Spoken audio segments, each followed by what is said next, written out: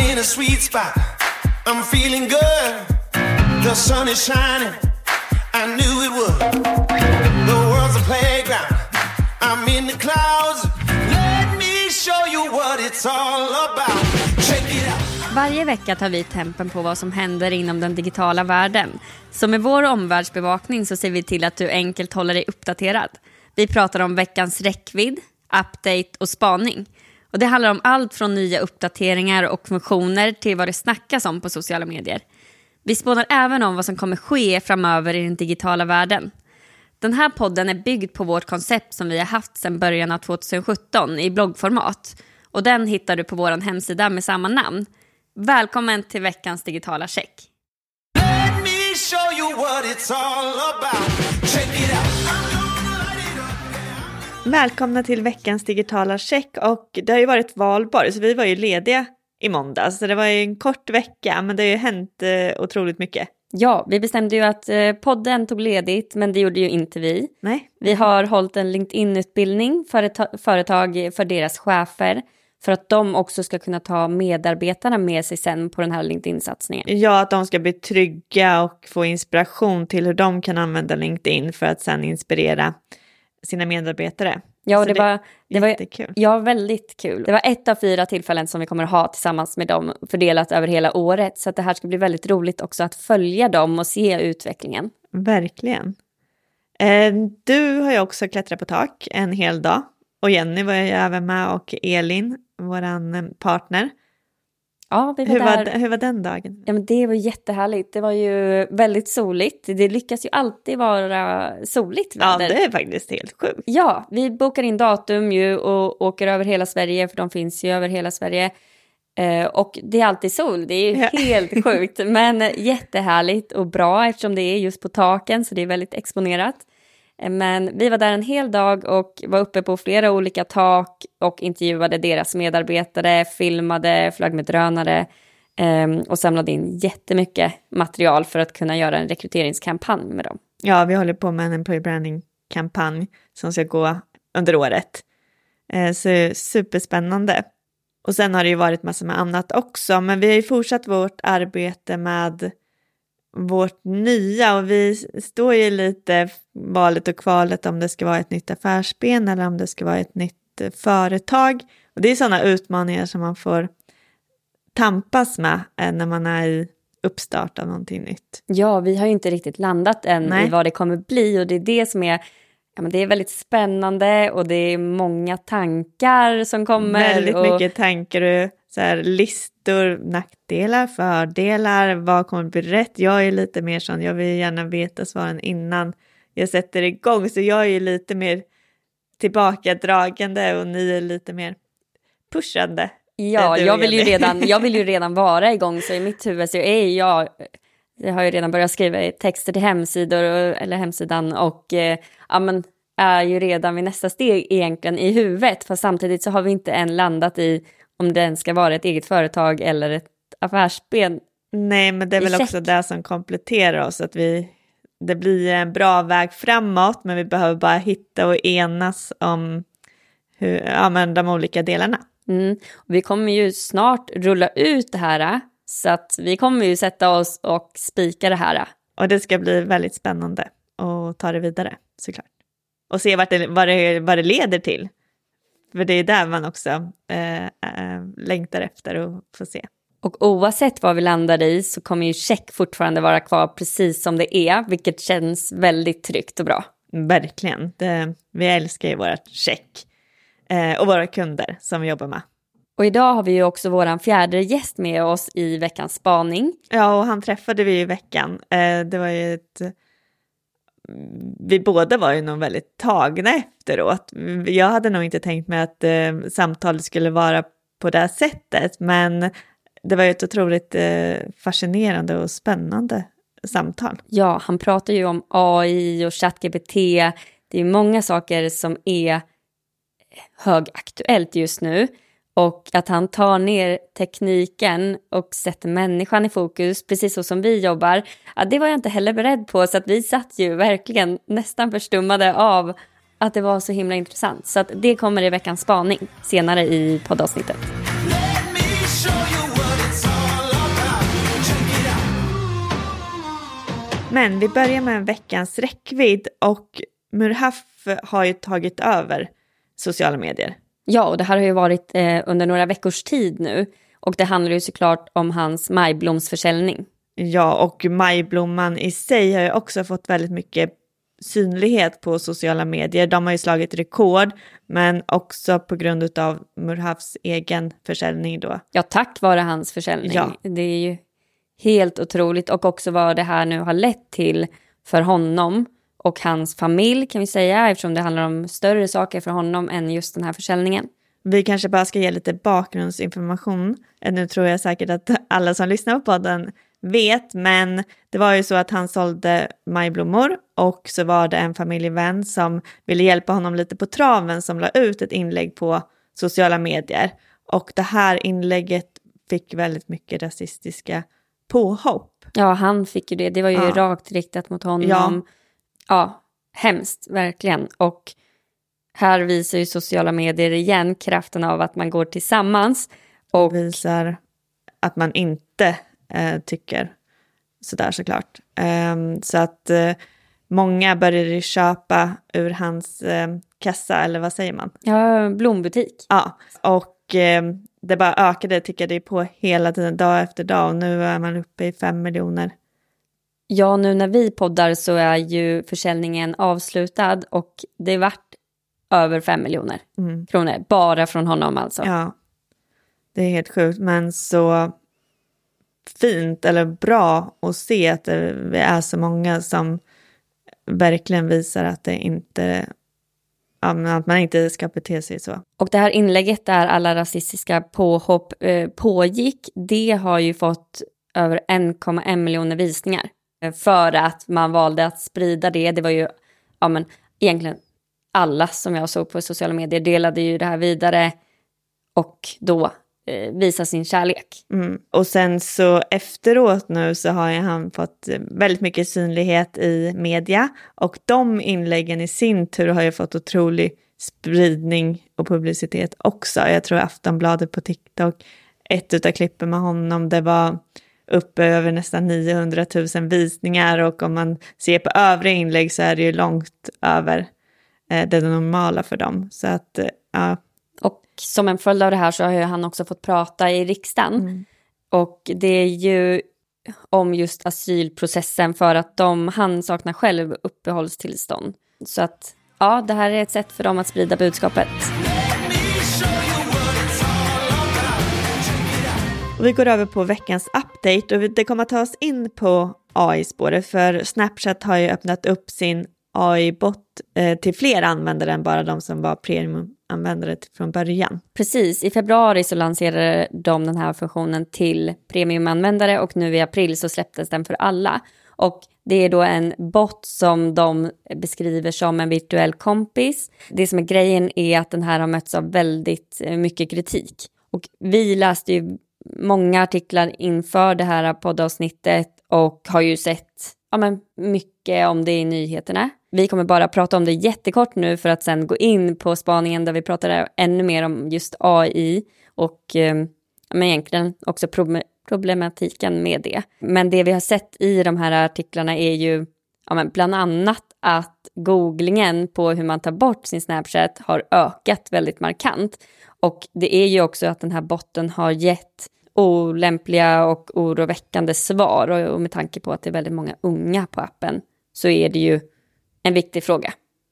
Så det är någonting som vi kommer kanske ta upp i ett annat avsnitt också så vi kan diskutera vidare på hur det här faktiskt kan te sig när man använder AI på ett sätt som kanske inte är lämpligt.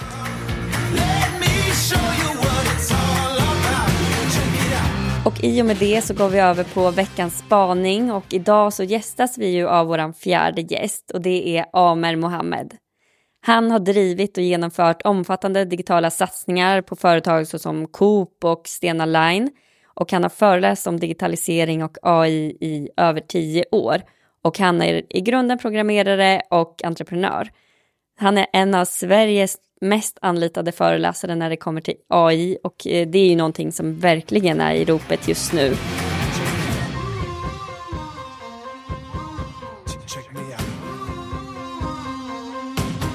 Vi är så glada att ha med dig här idag, Amer. Vi ska ju prata väldigt mycket digitalisering och AI och det är ett väldigt hett ämne just nu. Så varmt välkommen. Tack, kul att vara här. Vi tänker att du ska få berätta lite mer om dig själv och din bakgrund. Ja, man kan väl säga att jag är ju en nörd i grund och botten, extrem nörd. Så jag har varit programmerare sedan jag var 11-12 någonting. Och sysslar med programmering egentligen ända till när jag sålde mitt första bolag runt 2008 kanske, någonting 9. Får jag bara avbryta dig lite. Vad var det som gjorde att du kom in på det här spåret? Med programmering? Ja, det var ju, jag vet inte, ni är väl inte tillräckligt gamla, eller jo, jag har ingen aning. Men på den tiden när jag var liten så var det ju inte bara att starta ett spel och börja spela. Utan man fick ju så här frigöra minne i datorn och allt sånt där. Ja, men starta upp modemet. Ja. Så det var mycket sånt där. Så jag var ju tvungen att lista ut hur man stänger av vissa funktioner i datorn när den startar upp. Så att jag ska frigöra minne. Och det var så det började. Och då, jag minns att jag kände mig så mäktig. Så den här mystiska lådan som alla är så rädda för, den kan jag styra helt och hållet. Ja, wow. Det måste ju ha varit en jättefördel då också. Ja, men jag tyckte det var så mäktigt. Så här, I am almighty powerful. Liksom. Jag visste ju att folk förstod inte den här grova boxen. Men här kommer jag och kan få den att dansa efter min pipa. Som 12-åring. Det tyckte jag var sjukt mäktigt. Och sen bara på den vägen är det. Så var du mycket självlärd då? Ja, alltså det fanns ju ingen Google och sånt där skit. Utan Nej, ingen YouTube och kolla på. Utan det var ju bara så fort, antingen så testar man förstör den här raden av kod och ser vad som händer. Oftast så startar det inte alls. Eller så i den mån det gick så fick man ju springa till biblioteket och läsa de få programmeringsböcker som fanns då. Just det. Det var inte så jättemånga. Nej. Ja, vad häftigt. Ja. Och det grundas sig då egentligen i att du ville kunna spela. Jag har också läst att du var en toppspelare i World of Warcraft. Ja, exakt. Det var ju efter jag hade sålt, när jag tog min examen runt 2001 så hade ju den här IT-bubblan precis spruckit. Och det fanns inga jobb så jag började dela ut tidningar. Jag vet inte om ni minns det, men det fanns ju Metro.se, City och alla de här. Och de här tidningarna, de körde sin distribution i Excel. Och jag tänkte, vad fan, det måste gå att göra bättre. Så jag och en kollega i Schweiz, vi tänkte så här, men vi kan väl koda ett distributionssystem för gratistidningar. Hur svårt kan det vara liksom? Det är alltid bra att vara naiv. Hade jag vetat det jag vet idag, då hade jag aldrig gjort det. Men så vi ville göra det webbaserat. För vi visste att det hade kommit en ny teknik som heter Ajax på den tiden. Och vad det innebar, det var att i en webbsida förr i tiden, när du trycker på en knapp, då refreshas hela sidan. Och så försvinner allt du har skrivit. Så var det förr. Men nu kom det ny teknik som gjorde att du kunde bara uppdatera vissa element av hemsidan. Utan att allt annat försvinner. Och då, idag tar man det för givet. Men på den tiden var det ju revolution. Och då tänkte vi, fan, då kan vi göra ett webbaserat system för gratistidningar. Så det gjorde vi. Och det gick väldigt, väldigt bra. Vi gjorde det i 6 år i Schweiz. Och vi växte upp till 40-50 anställda. Och sen sålde jag det. Och så kom jag tillbaka till Sverige.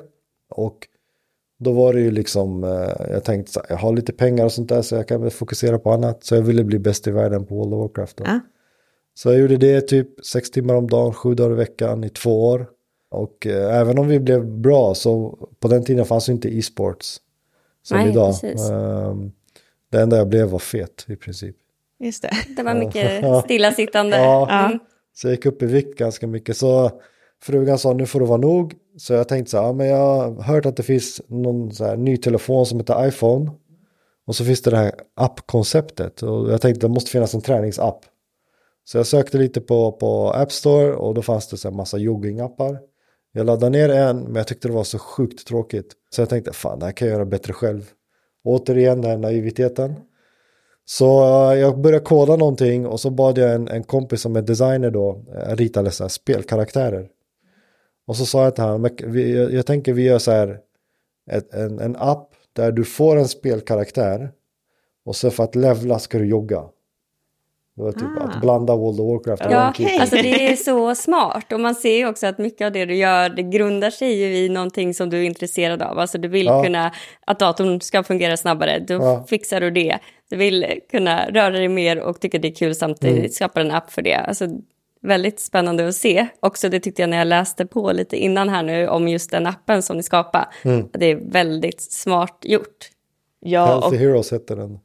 Okej. Ja. För jag tänker också att det är också någonting som vi ser att allting går ju mer och mer mot den typen av kommunikation, men också i hur vi agerar med varandra digitalt också. Just lite AR, fast ändå inte riktigt på den nivån just då, men alltså det känns ändå som att du tänkte lite i de tankarna i och med att man ska kunna agera som någon, fast det är lite mer spelaktigt. Alltså, det har varit the story of my life. Jag har alltid varit lite för tidig med saker och ting. Men nu går ju teknikutvecklingen så jävla snabbt. Så nu är det väl nästan tvärtom. Nu hänger inte jag med. Alltså, jag sa ju när jag kom in här, så sa jag att jag föreläser väldigt mycket just nu. Det är därför jag låter som jag har festat hela natten. Och när jag kanske föreläste i säkert 10 år nu. Och jag menar, för 5-6 år sedan, då kanske jag uppdaterar en föreläsning en gång per år. Nu gör jag det typ 3 gånger i veckan. Alltså, jag hänger inte med. Nej, det går otroligt fort. Men du känns också väldigt orädd. Är det någonting som du tror är en viktig egenskap? Alltså det där, det är så alla många som ska säga till mig att fan vad modig du är, fan vad orädd du är. Alltså vad fan är det jag gör som är sån fara för mitt liv? Ja, just det. Alltså vad är det, jag gör ju ingenting. Jag sitter och ändrar på lite kod och gissar vad som ska hända liksom. Ja, det är spännande ändå. Men jag tänker som mod är också olika definitioner, men att man kan vara rädd fast man gör det ändå. Eller så är det att man bara vågar köra. Ja, alltså jag menar, en minröjare är väl modig. På vilket sätt skulle jag vara modig? Om jag säger något vad jag tänker, med risk för vad? Alltså för mig är mod att riskera sitt liv. Ja, jag förstår. Ingenting annat. Alltså jag kan inte, hur kan mod annars vara någonting annat än riskera sitt liv? Det är faktiskt ett bra perspektiv. Ja, verkligen.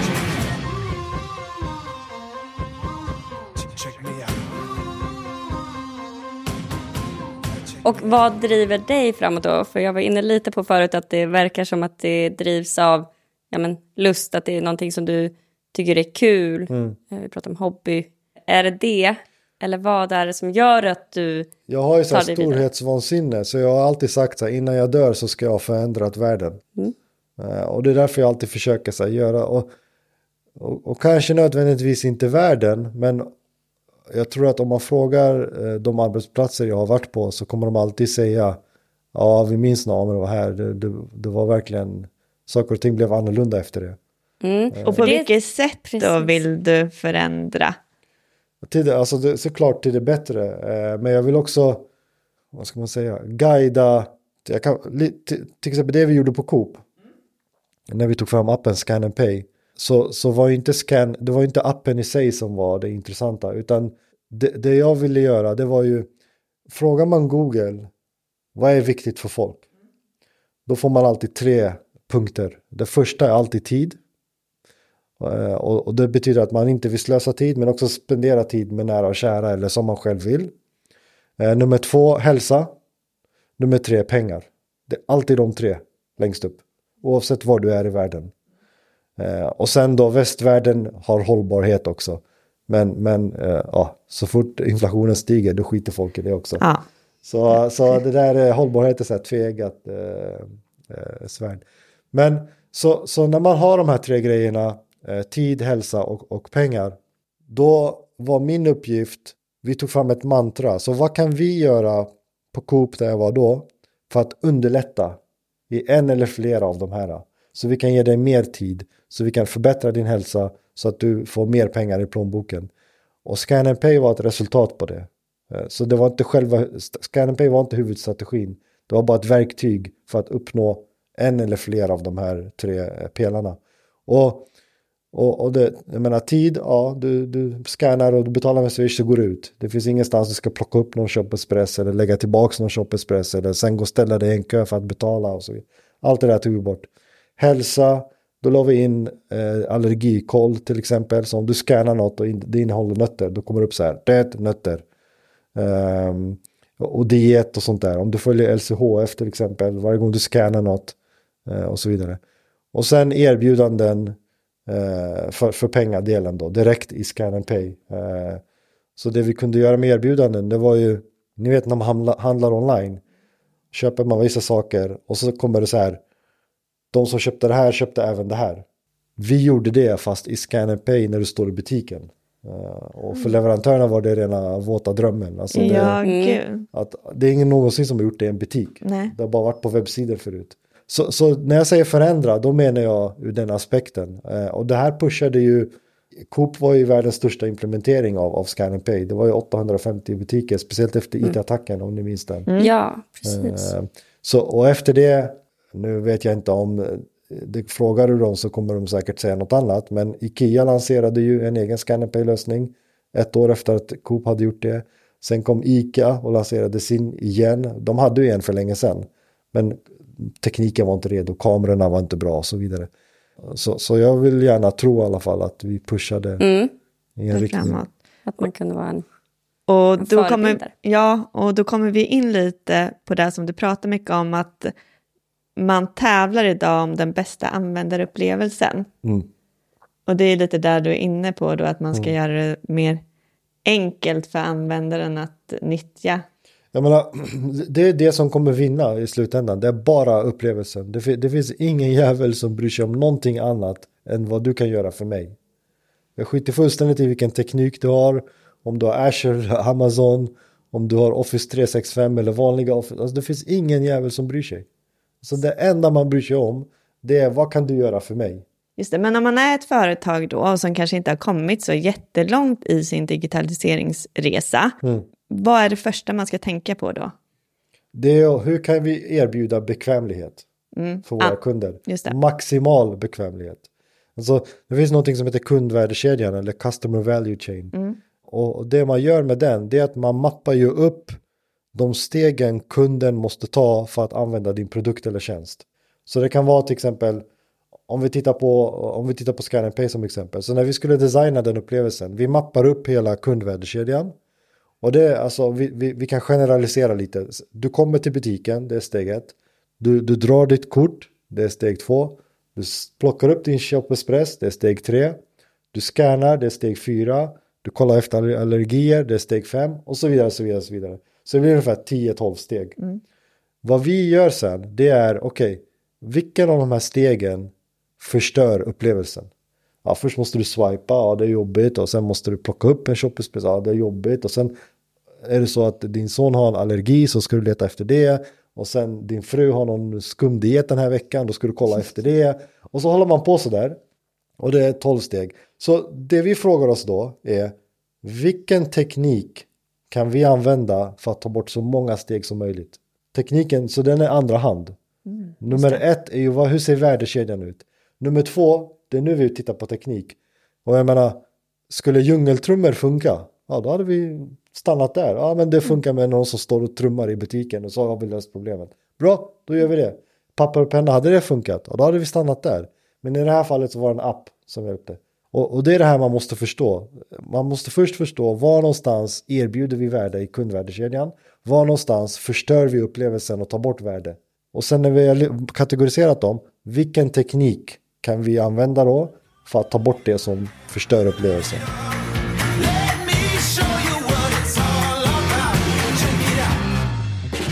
Skulle du säga att det här med tid, hälsa och pengar, att det är fler företag som ska utgå från det i bakhuvudet för att uppnå bekvämlighet?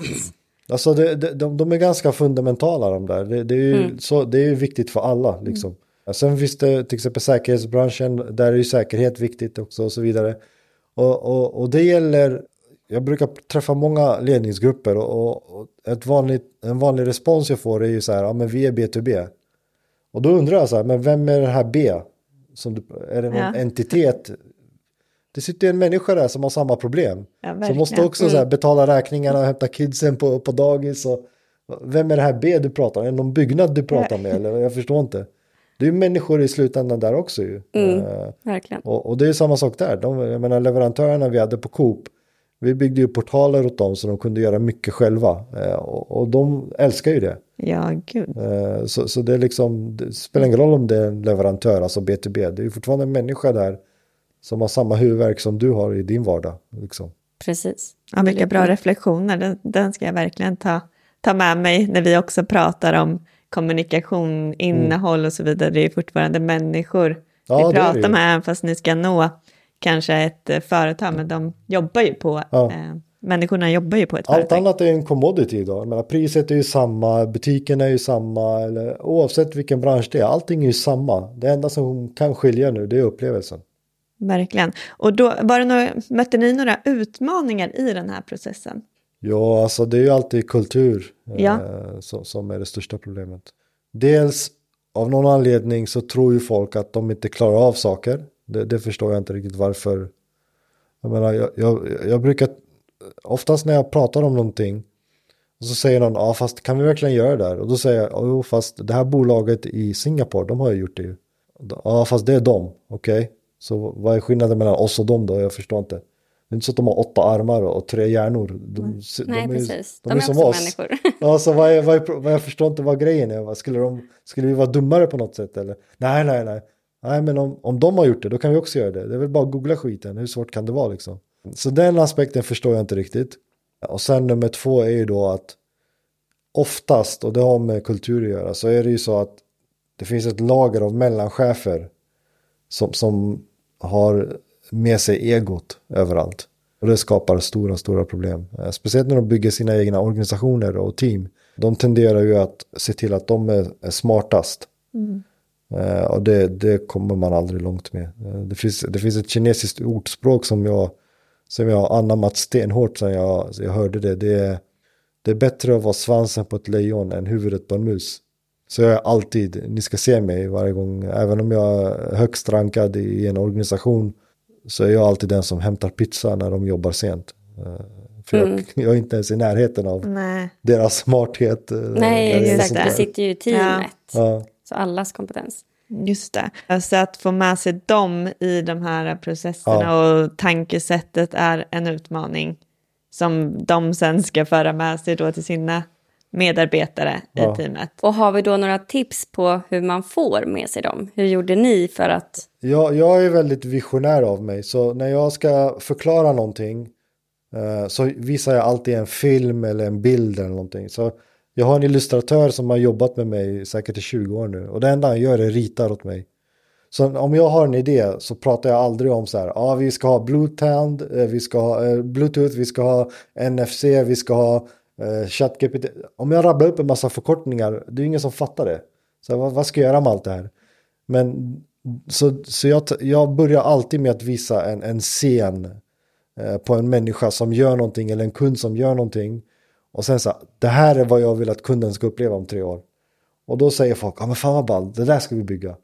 Ja, bra. Ja, då behöver vi, jag har ingen aning om vad vi behöver. Därför jag har tagit in er. Ni kan säkert lista ut det. Och vissa av de här filmerna finns faktiskt på YouTube om man vill se dem. Stena Line Pluto var en sån film. Om man söker på Stena Line Pluto så får man se det. Sen har jag några som jag tog fram för Coop. Fast de är inte publika. Men om man frågar mig på LinkedIn så kan man få en länk så kan man få se den. Så Scan & Pay började ju så. Det var ju en film som vi spelade in som beskrev hur ska upplevelsen vara i en butik om 3 år.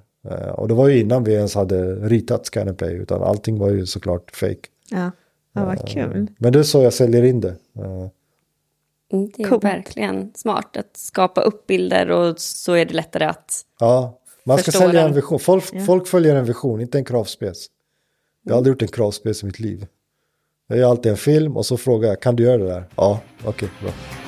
Gör det.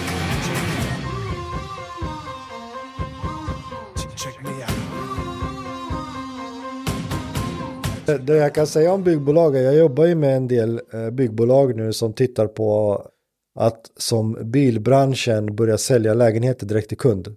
Så det var jag kan inte nämna namn, men en av de riktigt stora i Sverige, de tog kontakt med mig och så frågade de så här, kan vi bygga en portal eller en plattform eller en webbsida där folk kan bygga sin egen lägenhet och sen köpa den direkt, precis som man gör med en bil.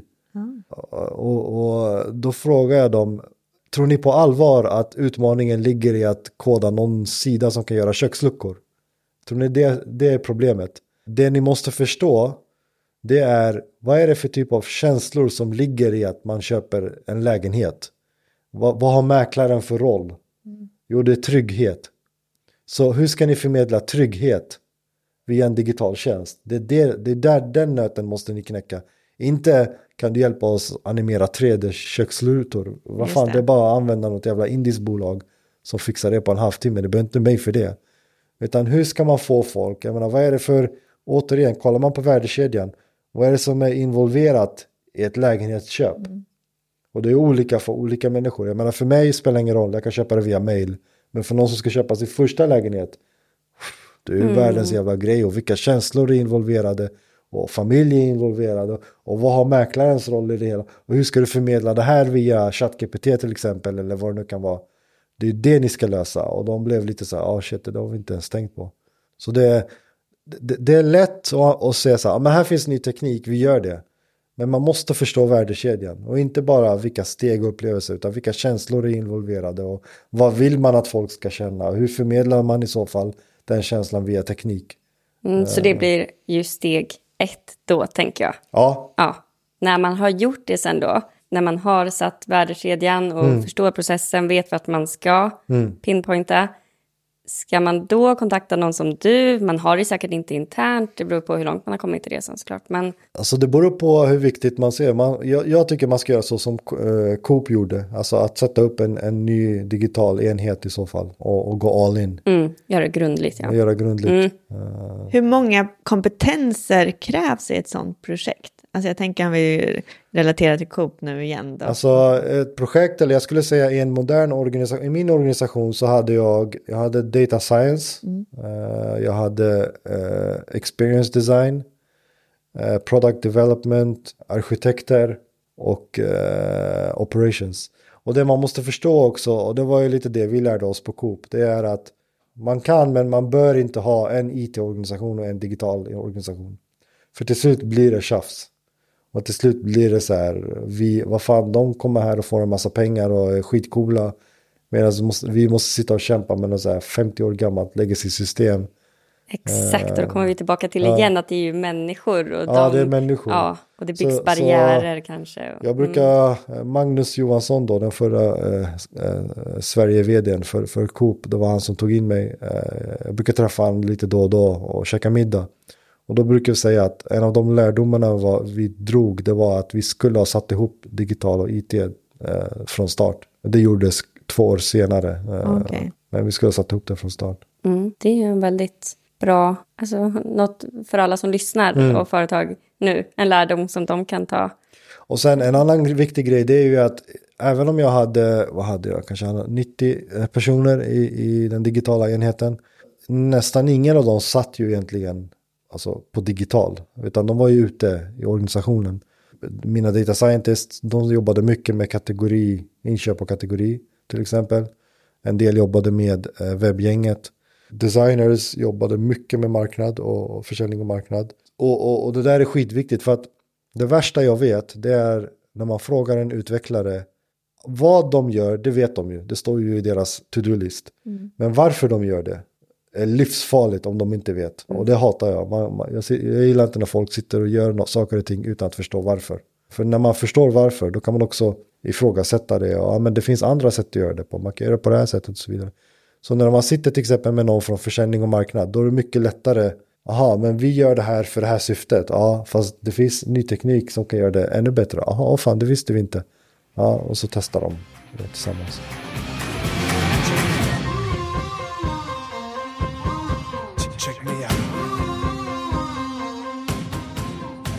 Jag föreläser ju extremt mycket och det är väldigt sällan jag pratar teknik. Alltså det... Om du definierar digitalisering, vad säger du då? Ja, det är ju det är upplevelser. Använda teknik för att göra upplevelserna mycket, mycket bättre och mycket, mycket lättare. och hjälpa folk att leva ett bättre liv med hjälp av de här upplevelserna. För det är det handlar om.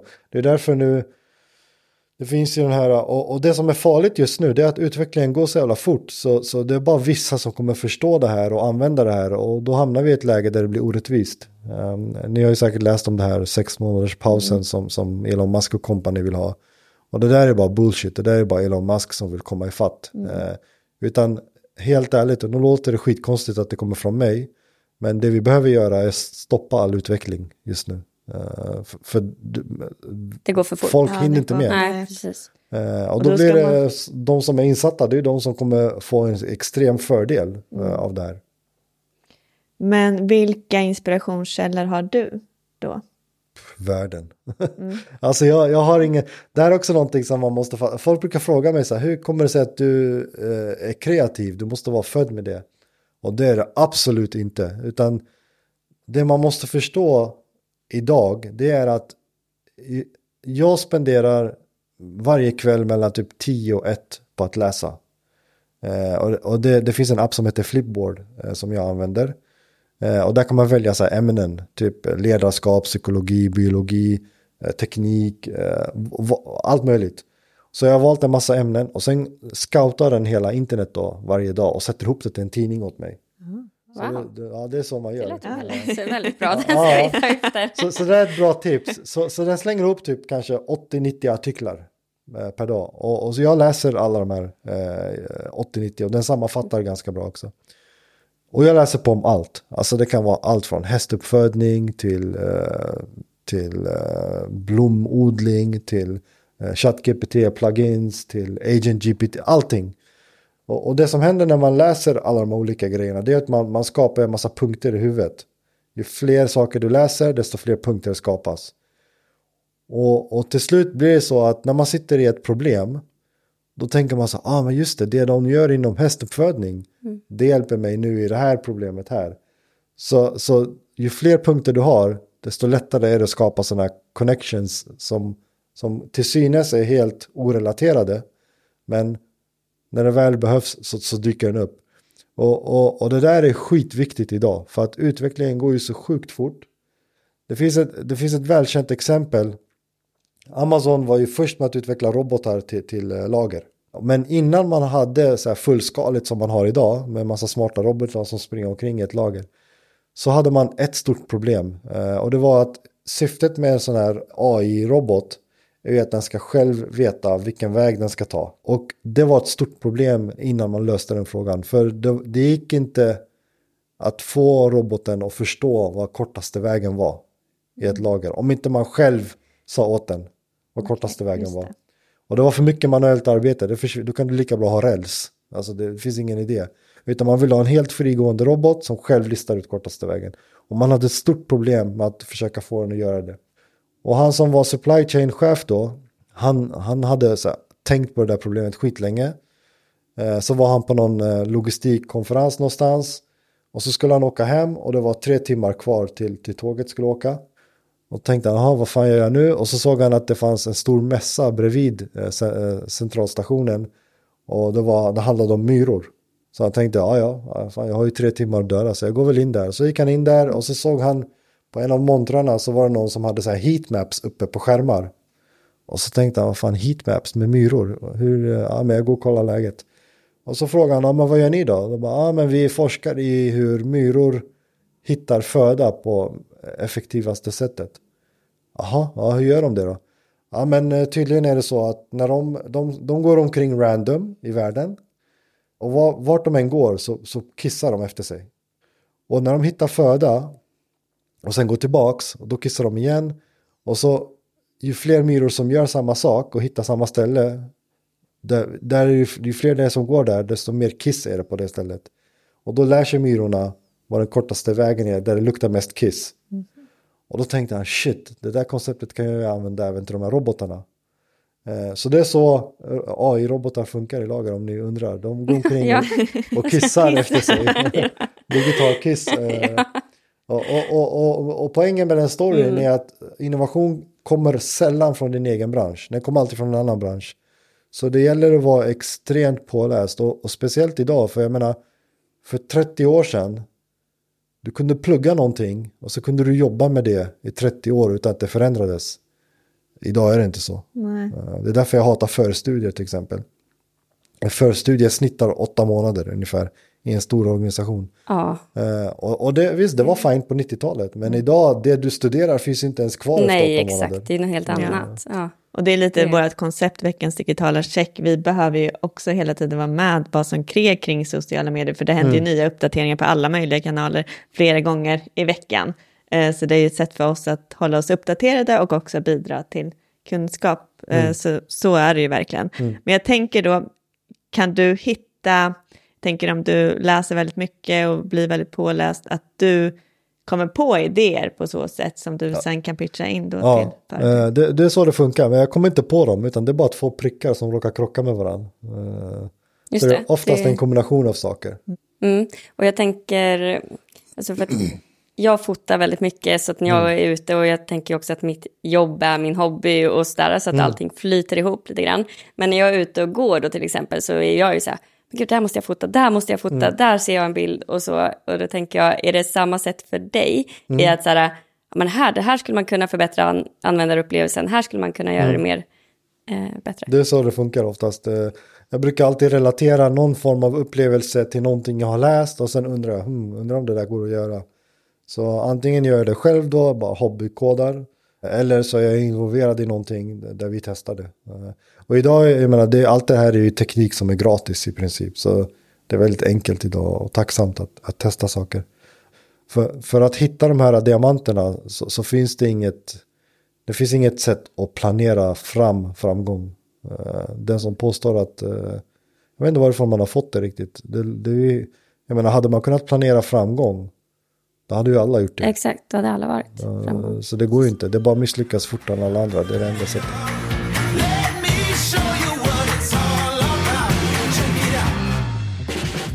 Vilka AI-verktyg använder du främst då?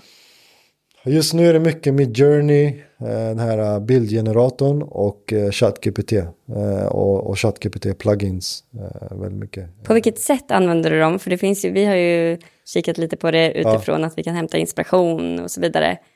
Just nu är det mycket bilder till exempel, bildgenerering. Så det jag har gjort det är ju sjukt svårt att skapa bilder som ser ut som de här fotografierna i Midjourney. Det finns en massa prompts och massa inställningar.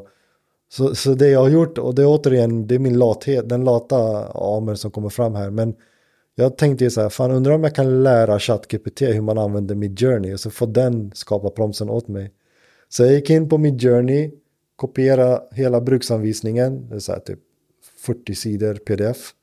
Och så sa jag till ChatGPT, nu ska jag pasta in en massa text till dig, och jag vill att du lär dig allting om Midjourney. Den bara okej, kör.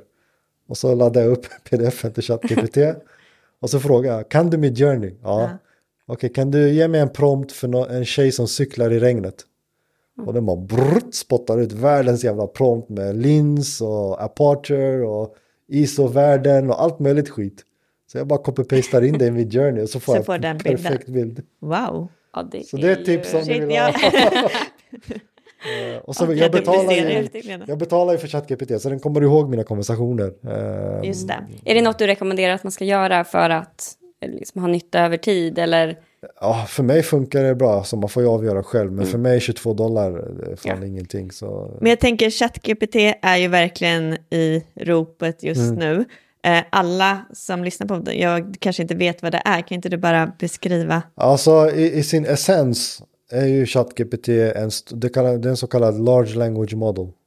Så vad den gör, hur den funkar principiellt, det är ju egentligen, och det är många som faktiskt inte förstår det. Det var en rolig diskussion förra veckan när jag var föreläste i Göteborg. Vad den gör, det är att den försöker förutse nästa bokstav. Det är så den funkar. Det var någon som frågade mig, vad fan, när jag frågar ChatGPT, det var någon fråga som han sa, det kommer upp i Google ett korrekt svar, men ChatGPT svarar fel. Hur kan den bara inte hitta upp svaret? Och då försökte jag verkligen förklara för den här personen, alltså ChatGPT är ingen sökmotor. Den prediktar svaret. Det är inte så att den letar upp svaret i en stor databas, utan den försöker predikta ett svar. Okay. Jag säger att ni blir förvirrade. Ja, nej men gud, Ja. för här har man ju verkligen hört det du säger att han svarar, att man vill se det som en sökmotor. Ja, det Alltså, är inte man så det tror det. funkar. Alltså vad Google gör, det är att den söker i en stor databas och så hittar den rätt svar. Så funkar inte ChatGPT. Den söker ingenting, utan den förutser ett svar. Det Och var ju väldigt... har ni inte läst någon gång att den svarar helt konstigt? Jo, Och hallucinerar kallas det. Och det är ju för att den förutser fel. okej. Så till exempel om ni frågar hur många bokstäver är det i ordet stopp. Då säger den 5. Fast det är 4. Det är ingen sökmotor. Den kan inte räkna ord eller leta upp. För jag tänker om vi går över då på styrkor och svagheter med ChatGPT.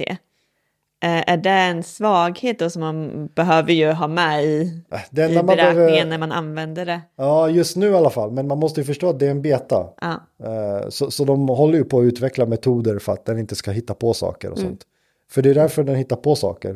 För den prediktar ju fel. Det är bara det den gör. Det är ingen sökmotor. Nej. Men skillnaden är bara att nu har man ju tränat den på så mycket information. Så att nu kan den nästan predikta vad som helst. Och oftast blir det rätt, men ibland blir det fel. Och anledningen till att den kommer nu och inte för 3 år sedan, det är ju för att för 3 år sedan tog det säkert 40 år att träna den på så många parametrar. Idag tar det bara 4 år. Så det är computing power som har blivit så snabbt så att man kan träna den med så stora modeller. Så det har ju funnits sådana här lösningar förut. Men de har ju varit mycket, mycket mindre. Och är de mycket, mycket mindre, då kan de inte förutse lika mycket som de gör nu. Så det kommer ju komma lösningar som gör att den inte hallucinerar då. Men skulle du säga att alla yrkesroller skulle kunna använda ChatGPT? Ja, det tror jag. Alltså jag vet ju redan idag så är det ju många som använder ChatGPT väldigt, väldigt mycket i någon form när de till exempel utvecklar. Jag gör ju det själv. Jag kan ibland kopiera in lite kod och så säga så här, kan du förbättra den här koden åt mig? Och så skriver jag om den bara. Ibland vet jag inte vad koden gör, så jag kopierar den och så kan jag förklara vad den här gör för mig. Och så förklarar den. Eller skriva om den i ett annat kodspråk eller vad det nu kan vara. Eller dokumentera. Alla programmerare hatar ju att dokumentera saker. Så man kan ju bara ge den en kod och så säger man, kan du dokumentera den här koden? Och då skriver den in kommentarer i koden och allting, vad den här gör och så vidare. Ja, användarupplevelsen blir ju otrolig för att man kan få en sån hjälp som gör det bekvämt i vissa fall. Och sen måste man ju förstå vad det här är på väg. Jag menar, redan idag så finns det någonting som heter Agent-GPT. Jag vet inte om ni vet vad det är för något. Men ChatGPT, de flesta känner ju till det nu. Det är en chatbot och det känns som att man smsar med en kompis typ eller någonting. Man kan fråga vad som helst och den svarar och så vidare. Men säg att man vill skapa en marknadsföringskampanj för tjejer i 20-årsåldern för Nike. Vill man göra det med ChatGPT, då kommer den så här ställa frågor och så ska man svara. Så det är en dialog. Det är fortfarande magi jämfört med vad man gjorde för ett år sedan. Men man måste ändå ha en dialog i en halvtimme tills den förstår allting. Vad Agent GPT gör, det är att du sätter ett mål. Ta fram en vinnande marknadsföringskampanj för tjejer i 20-årsåldern för Nike. Eller för Air Virgin eller vad som helst. Och så sätter du det målet bara och så ser du vad som händer. Helt plötsligt så ser du så här, okej, target, bla bla bla bla, det vi precis sa. Tasks, och så bryter den ner den i uppgifter. Ja, det jag måste förstå först, det är Nike. Det jag måste förstå sen, det är 20-åringar. Det jag måste förstå sen, vad är det som skapar en vinnande kampanj. Sen delar upp det i 5, och du ser allting. Det bara spottar ut så här. Den förklarar hur den resonerar. Och sen startar den upp instanser av ChatGPT, alltså agenter. Och så säger den till den första agenten, ta reda på vad 20-åringar gillar. Så säger den till nästa agent, ta reda på hur Nike fungerar. Så säger den till tredje agenten, ta reda på vad är det som skapar ett vinnande koncept. Och så vidare, så vidare, så vidare. Och så kommer de tillbaks, rapporterar sina resultat. Fy fan. Så går det när man föreläser mycket. Rapportera sina resultat. Och så blir jag så här exalterad. Så jag slutar så här andas. Och vi sitter helt tysta för vi är tagna jag slutar andas ibland och sånt där.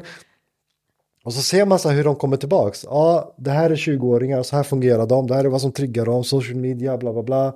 Det här är vad de likar just nu. Allting. Så här påverkade covid dem. Om det skulle ha någon påverkan och så vidare.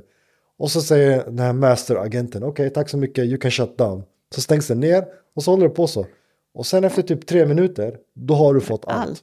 Allt man behöver. Skriptet för filmen du ska skapa, vilka kanaler du ska sprida ut den på, vilka tider den ska ut på, vilka bilder, du kan till och med få mid-journey prompts på vilka bilder du ska skapa, allting. Wow, vilket superteam.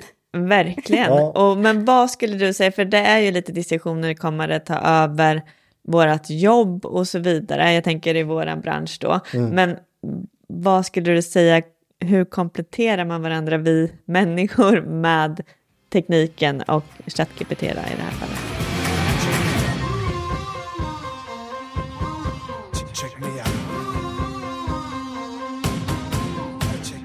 Alltså vi människor är ju fortfarande den kreativa delen. Och jag tänkte säga mjuka värden, men nu har det ju kommit ut tester som visar att ChatGPT är bättre på mjuka värden än läkare till exempel. Jag vet inte om ni läste den undersökningen ut förra veckan. Man hade låtit patienter då agera mot vad de trodde var en läkare. Och så fick de bedöma hur empatiska de var. I de fallen där det var en riktig människa, då var 5% som tyckte att de var väldigt empatiska. I de fallen det var ChatGPT, då var det 43% som tyckte att den var väldigt empatisk. Så det är inte ens det längre. Men jag tror att man måste förstå att i slutändan så är det ju alltid det här är ju ingenting annat än en glorifierad miniräknare. Man måste ändå säga till den vad den ska alltså är man dum som person, då blir man inte 10 gånger smartare med ChatGPT, man blir 10 gånger dummare. Jag menar, jag är helt värdelös på matte, ge mig miniräknare, jag kan fortfarande inte lösa ett skit. Och det är samma sak med ChatGPT, de som är, och det var det vi sa där i början, att man ska stoppa all utveckling, för att de som är smarta kommer ju bli 100 gånger smartare med ChatGPT, och de som inte är det, de kommer ju hamna efter, för de vet ju inte hur de ska använda det här verktyget. Och vi är ju på väg mot ett samhälle. Har ni sett filmen Her? Nej. Det är en gammal film med Joaquin Phoenix, eller vad han heter, han som spelar Joker senast. I den filmen så visar de en värld där alla får en virtual assistant. Alltså ett operativsystem som alla människor får med sig när de föds. Och sen det här operativsystemet är ett AI som pratar med dig, och det är dialog och sånt där.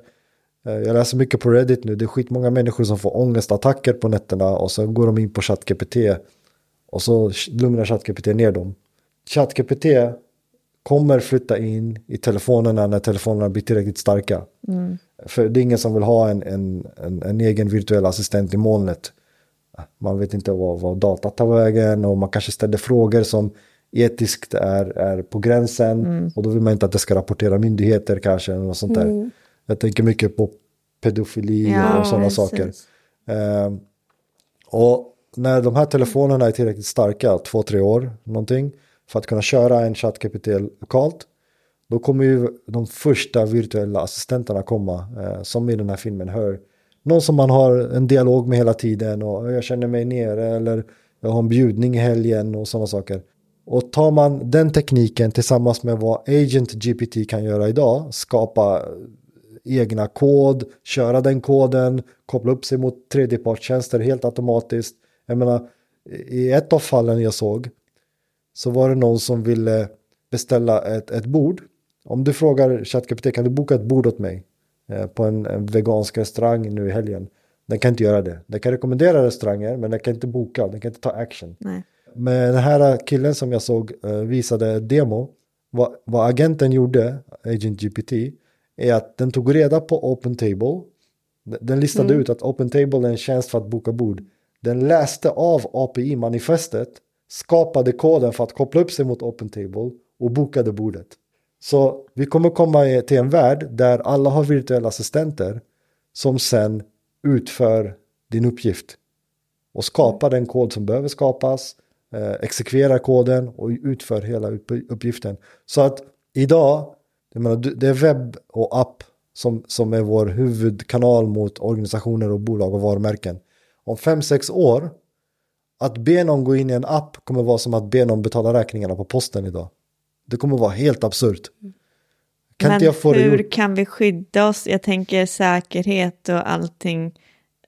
Det är därför det måste ske lokalt. Ja, just det. Så att det inte sker Men det går ju ändå fortfarande, tänker jag, de som blir väldigt duktiga eller AI, att om de börjar kunna gå in lokalt då. Hittills, jag menar, Face ID till exempel, det sitter ju lokalt i telefonen. Okej. Du kanske inte känner, det är kanske bara nörd som jag som känner till det, men en av anledningarna till att Face ID funkar så bra för iPhone är ju att de sparar ju facet, eller ansiktet, lokalt i telefonen. Okej, så det är ingen som kan komma åt det? Nej, det går inte att komma åt. Så det är inget som skickas till Apple, om man säger så. Och det är en av anledningarna nu till att man kommer kunna ha, de testar ju nu digitala ID:n i USA, så det kommer ju komma hit också. Och pass till exempel och sånt där. Så det är därför det är viktigt att saker och ting körs lokalt. Så att man inte kan hacka in. Det är därför det är så stor skillnad mellan iPhone och Android. Ja, men jag tänker det känns så ologiskt, för nu pratar vi så mycket om att allt ska upp i molnet. Att man ska ha databaser och den typen. Är det någonting som företagen behöver börja fundera på, hur man nu kan få allting lokalt? Alltså, det som ska vara lokalt är ju din personliga data. Så när du frågar din assistent någonting, då ska inte det processas någon annanstans än i din telefon. Just det. Sen om du vill använda en tredjepartstjänst, den ligger ju i molnet. Till exempel OpenTable och sånt där. Och det är ju inga problem med det. Utan det är ju bara din personliga data. Okay. För det är väldigt viktigt.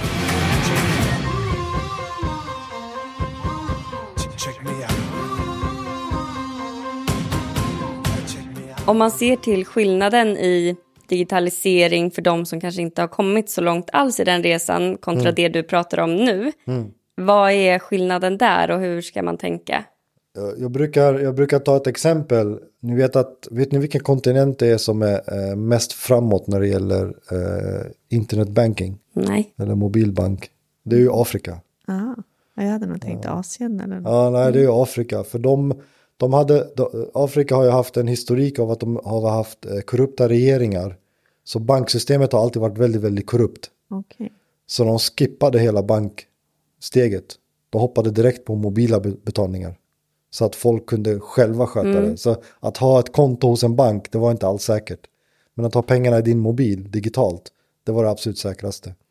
Lite samma sak ska man tänka nu. Om man är ett bolag som börjar nu med digitalisering och säger så här, låt oss digitalisera säljprocessen exempelvis. Det är lite som att hoppa på, nu ska vi ha bank.